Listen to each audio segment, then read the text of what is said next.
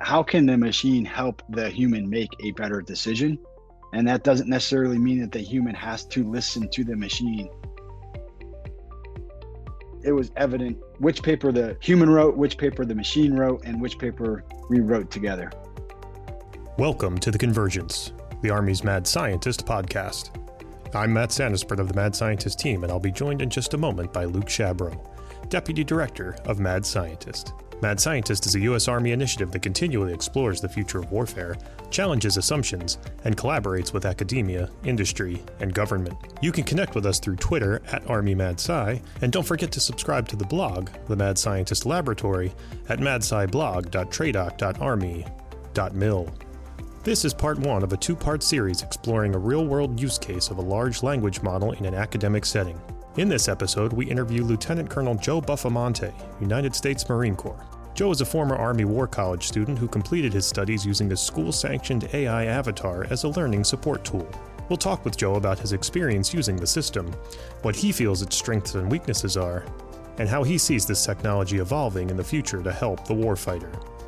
As always, the views expressed in this podcast do not necessarily reflect those of the Department of Defense, Department of the Army, Army Futures Command, or Training and Doctrine Command. Let's get started. Joe, thanks for coming on the show with us today. Thanks for having me, guys. So before we get started with the questions and why we're here today, why don't you tell us a little bit about yourself, your background, and how you got to where you are today? All right. So I'm a Marine Corps Lieutenant Colonel. I'm an armor officer in the Marine Corps. Been an armor officer my whole career. I was commissioned in 2003. I did ROTC out of Miami, Ohio University. I did 2 deployments, one to Fallujah, one on a Marine Expeditionary Unit as a lieutenant. I did 2 as a company commander. I did 1 as an advisor to the UAE Presidential Guard as a captain, and then I came back and did deployment to Afghanistan as a tank company commander in 2013. Then I did a joint assignment at Joint Task Force Civil Support in Fort Eustis, Virginia. Then I came back and went to Newport, Rhode Island, Naval War College. I picked up a secondary MOS of MAGTF Planner at Maritime Advanced Warfighting School. I did a payback tour in Bahrain with Task Force 51 5th MEB. And then I got selected for command. I was the last instructor at 4th Tank Battalion. So we did the deactivation as part of the Commandant of the Marine Corps' 2030 force design.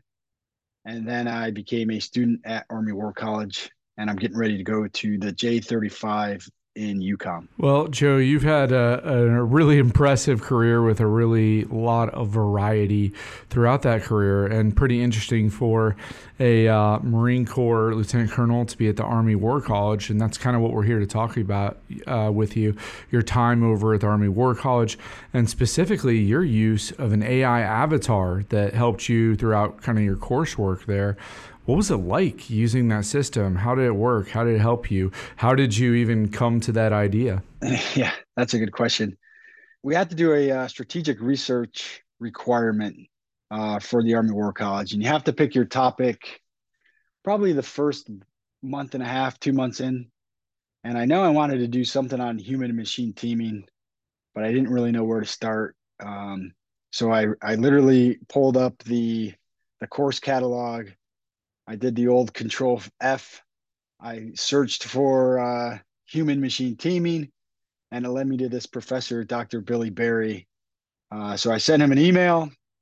I was like, hey, I'm interested in doing something with the human machine teaming, but I don't really know anything beyond that. So I met him in his office, and he proposed the idea of, hey, what if you did a first-person research project with an AI system that I've created, and we can kind of go back and forth on, what that looks like. I wanted to kind of focus on, can artificial intelligence help humans make better decisions?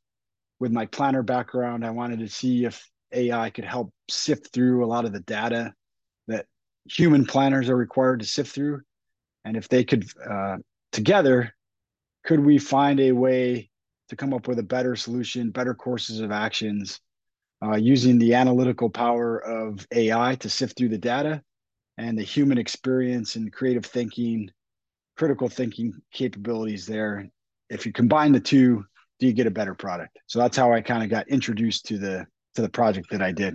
And so how did this integrate with your work? Like, how did this avatar help you complete your assignments or do research? What was it like in that sense? Yeah. So initially I thought I was just going to create kind of my own separate project, and I would do the research requirement and then I do the coursework on top of that. And the two shall never see each other, never touch each other. Well, I quickly learned that I was totally overwhelmed if I was going to go down that route. I didn't have enough bandwidth to do both of those things and stay married at the same time. So what I did is I had some ideas of, as far as, I wanted to test, can the machine produce human-like results? So what I did is I took some coursework that I had already done or I was in the course of doing. And I talked to a few professors and said, hey, I'd like to submit a couple different documents to you. Some of the answers are going to be produced by me. Some of the answers are going to be produced by a machine. Some of them are going to be produced, collaborating with the machine and myself. Would you be willing to participate? And they said yes. First thing I did is I generated a list of about 15 questions. These were questions that were coming up periodically in our seminar groups. And I asked the professors, can you, one, determine if a machine wrote it or if a human wrote it or if us together wrote the response to this answer? And then the second part of it was, are these answers acceptable for, a War College student? So then going back to the element of time, I actually had the machine just generate all of the answers. And I turned that into 4 War College professors. They gave me input back. And it was about 50-50 as far as, yes, we can tell the difference, or no, we can't on that. And it was about 50-50 on, yes, this is acceptable. No, this is not acceptable as a War College answer. So I thought to myself, all right, well, that's a place to start. It does seem like the machine is capable of producing answers. And this was with no tweaks to the system. This is what Dr. Berry presented to me. We sat down together. We ran the questions through the machine. Whatever it popped out, that's what we submitted to the professor. So there was really no human machine teaming up to this point. So the next thing I did is I took a paper that we had to write early in the year, even before I picked this project. And I asked 4 more professors, hey, can I submit you an actual longer paper this time around? Same thing. Can you tell who wrote it? And can you give me a grade for the paper? So this time around, it was evident which paper the human wrote, which paper the machine wrote, and which paper we wrote together, which is what I wanted. And again, what I wanted the human machine teaming paper to score the best, and I wanted the machine paper to score the least, which thankfully that's what it scored. And then I was somewhere in the middle there as far as what the human was able to produce. So that gave me some confidence as far as, all right, this human machine teaming thing actually does work. And then throughout the course of the year, I brought it into some planning sessions with my classmates. And then if I ever got stuck on like a paper topic, I would call up Dr. Berry and say, hey, can we get the machine out? Let's run through some ideas. And it actually helped me create, or at least gives you a good place to start as far as generating ideas and brainstorming, much faster than had I sat down with a research librarian or just, continue to Google 12 different keywords and then have to dig through all that. So it was pretty helpful as far as generating ideas. And then towards the end of it, the way we worked it was we would just put a bunch of questions, one question through and have it spit out a few different answers. And then I was able to kind of parse together, hey, this is kind of what I was thinking, but the machine wrote it much better than I could have articulated. So it actually helped me, one, ask better questions. That was one of the first things that I learned was you have to ask it a specific question, and then you have to follow up if you're not getting the answers that you want, or if you are getting the answers that you want, it may generate something else that forces you to ask that follow-up question. On the question side of the house, it made me think, am I asking humans the right question, let alone am I asking machines the right questions? So what I found was sometimes we'll ask a human a question and we'll never follow up, or we'll just say, all right, well, that was good enough, or I don't really like that answer. I'll go ask another human until I get whatever answer I was hoping for. Which is probably not how we should be interacting with humans. So it made me kind of ask, or at least think about asking better questions of humans and machines. It helped me kind of be a better writer because it produces better written products than at least, this human can produce. And the third thing was I found that the more people that are interacting with the system, the better the results are. And what I mean by that is I was able to get a certain production out of the machine, but when I brought it in in a team aspect, when we had 16 other individuals working with it or 3 or 4 other individuals working with it, those humans with the machine produce better results than if it was just one human and one machine working with it. That's really insightful because that jives with what we've found as well. Luke and I have messed around with the commercial side of it with ChatGPT, and we've found that it's very good, like you said, as helping us get over that initial inertia of, all right, where do we start? What are some of the ideas? It really helps writers out in that way. So that really does reinforce what we've found. What did you find any drawbacks to using the system? What were some of the negative aspects of it? Yeah, so I'll try to go in order. So when I submitted the paper, I had to strip all footnotes out of my original paper because the machine at the time was not able to generate where it was getting its sources from. And the paper assignment that I had required that you provided footnotes. So that was one of the deals that I made with the professors going in was, I'm going to submit you 3 papers. I had already gotten my grade on the legitimate paper, but I had to strip it of footnotes to keep it anonymous. So they were willing to do that. And hopefully I don't get charged with plagiarism because I didn't turn any of these in for a grade. So that was one drawback is the system it has a hard time telling you where it got its information from, which I also found that when I brought it in the team environment, I passed out surveys to kind of ask the crowd, what did you think of it? How did it work with it? Goods and bads. And almost all of the bads always came back to, I don't know where the system's generating its ideas from, so I don't trust the system, which I found interesting. One, I didn't think that people would care that much, and they actually cared a lot of where the machine was generating its information from. And two, I've tried to play devil's advocate with them and said, if you were to ask a human being a question and they gave you a response, typically we don't ask the human to go back to like grade school and justify how they came up with that thought. We're usually pretty trustful of the human providing the response, or if we know the response is wrong, either we'll call them on it or we'll just move on and say that was false information, which the machine did not get the same benefit of the doubt that humans are given on a day-to-day basis, especially with basic questions like 2 plus 2, 5 plus 5. That's probably too basic. Everybody should get that. But like, hey, what do you think about China's action in the South China Sea? You could ask a human that, you'd get 10 different answers from 10 different humans, and you wouldn't question them on where they're getting the data. Maybe you'll ask, where'd you come up with that? Where'd you come up with that? But you're not drilling down into 5 or 6 tiers of where the machine got the information, which is, I think, is kind of where we're at right now. When the machine spits an answer out, you want to drill down 5 or 6 layers to figure out where it actually got the response. And my counter argument was, if the machine generated an idea for you to go further research, what do you care where it actually got its information from, as long as it's generating good ideas for humans to further research on? So that was one drawback, the ability of it not being able to produce where it got its stuff. Another drawback that I had with it was it doesn't have the ability to listen to a conversation. So let's say we have it in an operational planning team or an OPT. And if there's just humans in there, there's human interaction. At some point in that conversation or interaction, I could say, hey, Matt, what do you think about that? And the assumption is you've been paying attention and you're able to provide input. I can't do that with the machine the way it's currently configured right now. So you have to ask a specific question, and then you may have to ask a series of follow-ups to kind of get it caught up to where the conversation was in order for it to generate something that you wanted. A workaround that we created to kind of work around that was we put a human, in this case, it was Dr. Berry, in the planning session, who was following along and knew enough of the scenario and what was going on to follow along. And then I would turn to him and say, hey, what does the machine think about what we're talking about? And then he would craft a few questions in the background, and then he'd bring me a response back. So that was one way. One, it keeps a human in the loop. It doesn't overburden the commander or his staff, as far, the principal staff officer, as far as having to go back to the machine and catch it up. You have a human there. An action officer could go back, follow along, knows what's going on, and can keep up pace with the machine not being able to listen to the conversation and offer somewhat near real-time responses that the machine is from not being able to listen.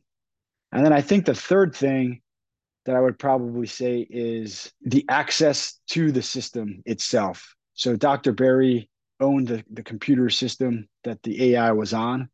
So I would have to set up times with him, which worked out fine for me.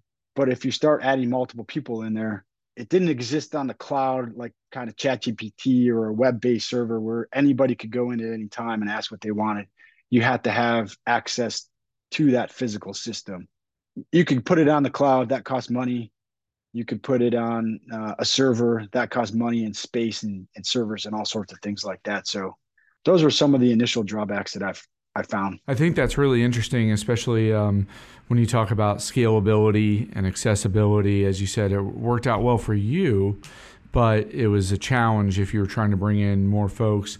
And I think really interesting when you talked about the trust in the system and, you know, the questioning of where things came from. And I think Dr. Alexander Cott, the chief scientist of Army Research Lab, who actually just retired, Matt and I, when we've talked to him previously, talks about the requirements or the expectations that we place on machines vice what we do humans. And we fool ourselves a lot of the knowledge base we have or how we make decisions.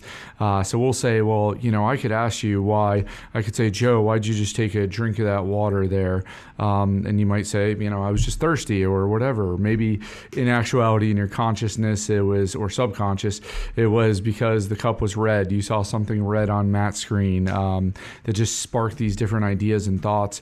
And we tend to kind of put on machines that it has to explain absolutely everything. And I think you make some good points about it being used as a tool to start, not necessarily looking for all the answers, which kind of bears out that the machine got the worst grades on the papers when it did it by itself.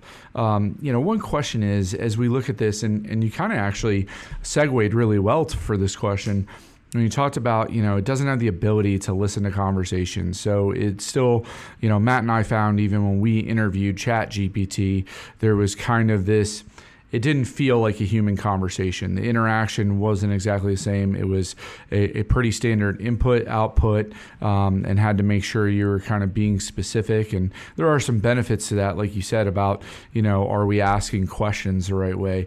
But, you know, the question is, what do you see as potential next steps in the future, and how can this be used by soldiers, Marines, service members in the future to help with operations, with planning, with just straight up communication and building and learning and training? How can it evolve maybe, and how could it be used in the future from your perspective? Yeah, I got you. I want to go back for 1 second on the trust question. I don't want to say the majority because I don't have the statistics to back it up, but I think some people look at AI and are using it to answer all their questions. They're using it as a data decision tool, whereas I think we should be looking at it as a way to inform humans on making decisions. So I think there's a big disconnect there as far as data-driven decision makings, i.e., whatever the machine tells me, that's what I'm going to do, versus data-informed decision making, which is more along the lines of kind of what I look at. How can the machine help the human make a better decision? And that doesn't necessarily mean that the human has to listen to the machine every time the machine puts something out, just because it's a machine. And I think that's part of the problem right now as far as the trust is. We're moving towards this data-driven decision making. And in the sense, from a cognitive sense, I don't necessarily know if that's a healthy way to look at it. I think you need to look at it more from a data-informed decision making, from a cognitive aspect. Certainly, you can make an argument if you're looking at something based off of total statistics, or it's a physics problem. You have so many widgets, and there's so many widgets over here, and the computer is able to do the math better for you on that. That may be a little bit more of a data-driven decision making, but I think when we're looking at a cognitive planning assessment type thing, I think we should be using the machine to do data-informed decision making. Where we go next, I'll kind of look at it from an academia perspective and an operational perspective. So from academia, I think there's definitely a lot of utility in helping students in professional military education settings, or, you know, any really academic setting as far as helping students create and generate ideas, brainstorming to figure out paper topics or have a place to start. I think the machine can help people write better. I think the machine can help you ask questions better. And I think the machine can help kind of fill the gaps as far as you only have so much time. There's a lot of reading. Can I have the machine summarize one reading while I do another reading? Or can I do all the readings, but then have the machine summarize those readings so then I can go into class having some cognitive notes as far as, all right, I remember the machine took my notes for me. I read this. Now I remember that this was associated with this article and that article. And I think that'll help drive better conversations in the classroom. I think that'll help produce better writers in the future. But I also acknowledge the fact that, there's a slippery slope as far as having the machine do everything for you. And I think one way around that is to require students to continue to have footnotes in their writing, but to take it a step further, require the students to have footnotes from course material, which, ChatGPT or even the system I was using, you would have to fence off the system from producing, I only want you to read these 20 books and produce your answers based off of these 20 books because that's my course material. And I don't think there's that capability exists just yet. So that would be one way for academia to prevent plagiarism and make sure the students are still doing some work on their own. From an operational perspective, I think we're only limited by our imagination.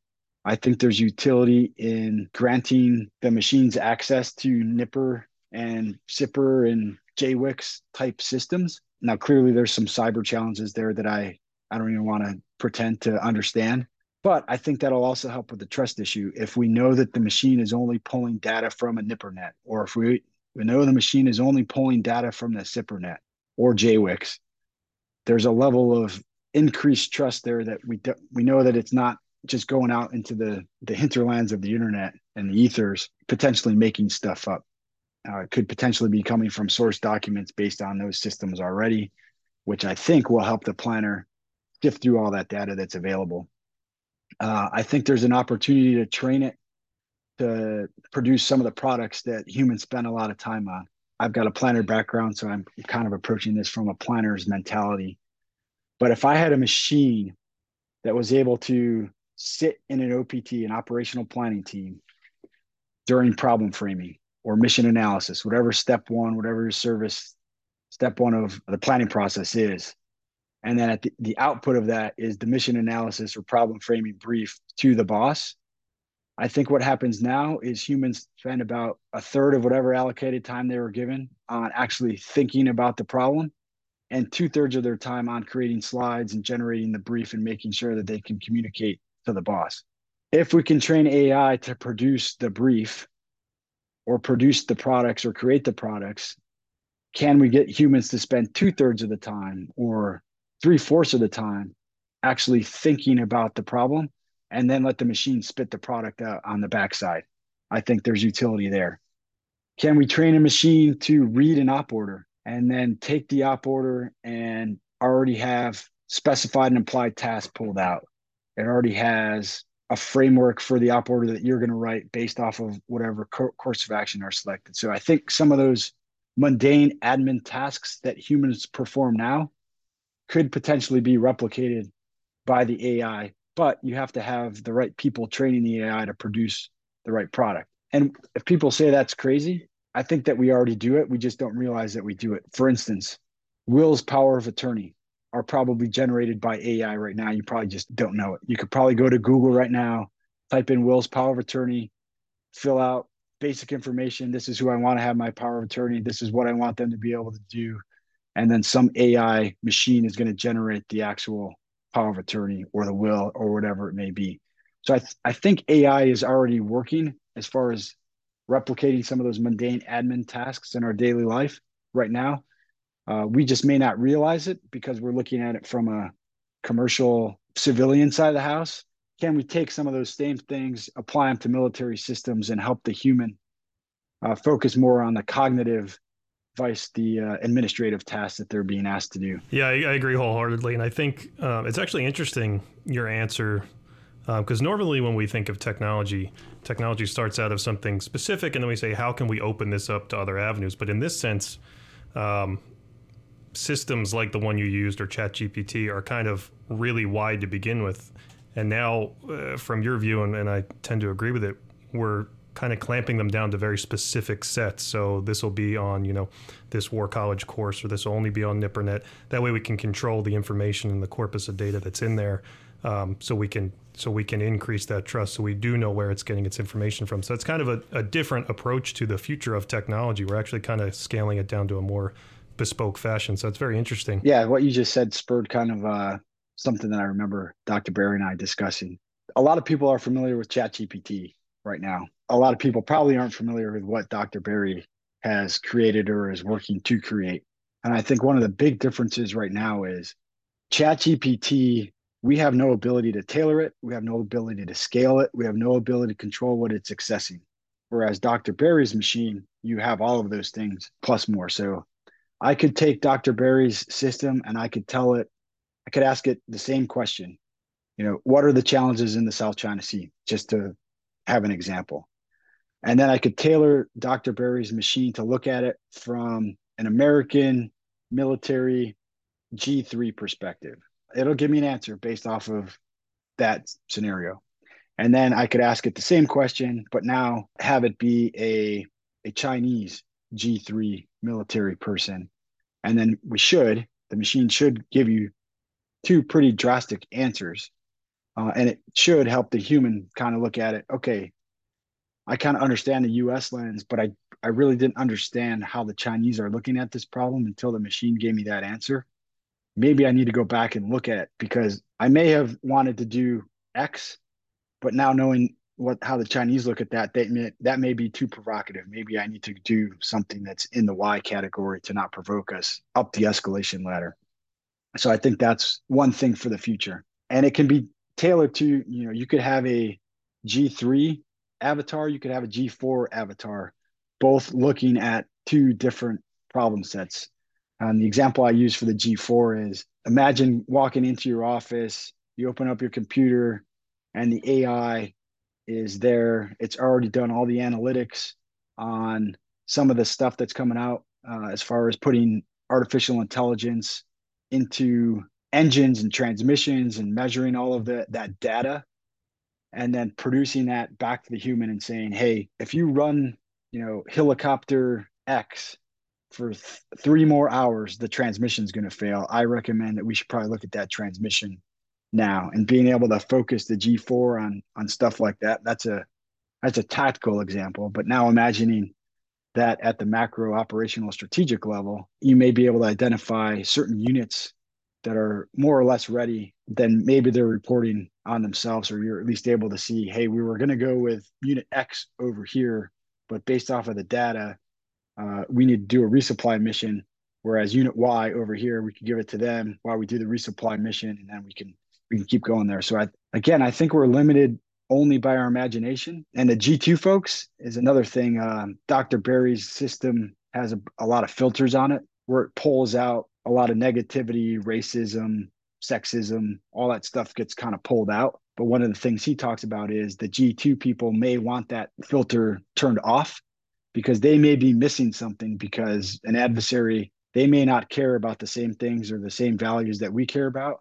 So they may be putting something out wherever the AI is able to access, but had that filter been on, the G2 folks may not catch that. So again, I think one of the key advantages between like a ChatGPT and what Dr. Barry's working on is the ability to scale it, control it, and really tailor it to whoever the end user is. Yeah, I think that point is actually really powerful, because if you think about having a highly knowledgeable extra employee, more or less, in every one of the shops as you need it, can be multiplied. You don't have to worry about going out and finding someone, recruiting someone, hoping they're willing to relocate, hoping you can meet their salary demands. You can kind of mold that individual yourself and have one in each of those shops. I think that's incredibly powerful, and that's a great point there. So hopefully the tailorization part of it, the custom control part of it, that we clearly have in the military now, hopefully we can take advantage of that. Hey, one more thing that I'll close on is one of the other things people had concerns about was the loss of human jobs to machines. And I think when you look at it from a human-machine teaming aspect, you'll find that you may have different jobs that are needed for humans. So the machine may replace a human in one aspect, but may create a job for a human in another aspect. So you may need a programmer, or you just may need somebody who knows what the hell is going on to sit with the machine, since it can't listen and it can't really keep up. Although I think as technology improves, it probably could listen. I think it takes a lot of servers to do that, though. But I kind of went into the project thinking that Skynet was going to be activated soon, and everybody, the Terminator would soon take over. I don't feel that way. There's a lot of technology improvements that have to be made. There's a lot of quantum computing that has to happen in order to create a Terminator-like Skynet scenario. And I also think that while some jobs may go away, I think for maybe every job it takes away, it'll create a job doing something else to make sure that the machine is functioning the way it's supposed to function. And I think that when you hear a lot of the humans aren't in the loop or humans are out of the loop, I think we always have to caution ourselves to remember that, one, humans created the technology, humans are programming the technology, humans are granting access to whatever the AI has access to. Humans can certainly always pull the plug. And if we think of it from a data informed decision making, humans get the ultimate say, and they don't necessarily have to listen to the machine. So that's one thing I would caution people that say that machines are just going to take over everything. I don't think we're there just yet. Yeah, based on Luke and I using AI systems, it's just as likely to turn off the oxygen in a hospital as it is to try to turn off the oxygen in a hospital, but really flick off the electricity on a streetlight somewhere. It, from us using it, still makes a lot of mistakes, very confidently makes a lot of mistakes. So I agree. It will help in a lot of ways, and it can boost efficiency in a lot of ways. And there's a lot of human resources gains that we can make from it, but it's nowhere near ready to kill us all and destroy everything. Yeah. It's certainly not perfect. Just like humans aren't perfect, the machines aren't perfect either. Exactly. Well, Joe, we want to say thanks a lot for coming on the show and talking to us today. We've been high on this AI stuff for a couple episodes now, and we've got a firsthand look at somebody who used them not only in the military, but in an academic sense as well. And you were able to, give us your experience on that so we can kind of gauge where the technology is at, where it could be going moving forward, and what the Army can do with it in the future. So thanks a lot for coming on today and talking with us. Yeah, no problem. Good to see you. Good to meet you, Luke. Thanks for listening to The Convergence. I'd like to thank our guest, Lieutenant Colonel Joe Buffamante. Make sure you stay tuned to The Convergence for Part 2, where we'll talk with the creator of the system, Dr. Billy Barry. You can keep up to date with all things Mad Sci by following us on Twitter @ArmyMadSci, or visiting the blog, The Mad Scientist Laboratory, at madsciblog.tradoc.army.mil. Finally, if you enjoyed this podcast, please consider giving us a rating or review on Apple, Stitcher, Spotify, or wherever you accessed it. This feedback helps improve future episodes of The Convergence and allows us to reach a bigger and broader audience.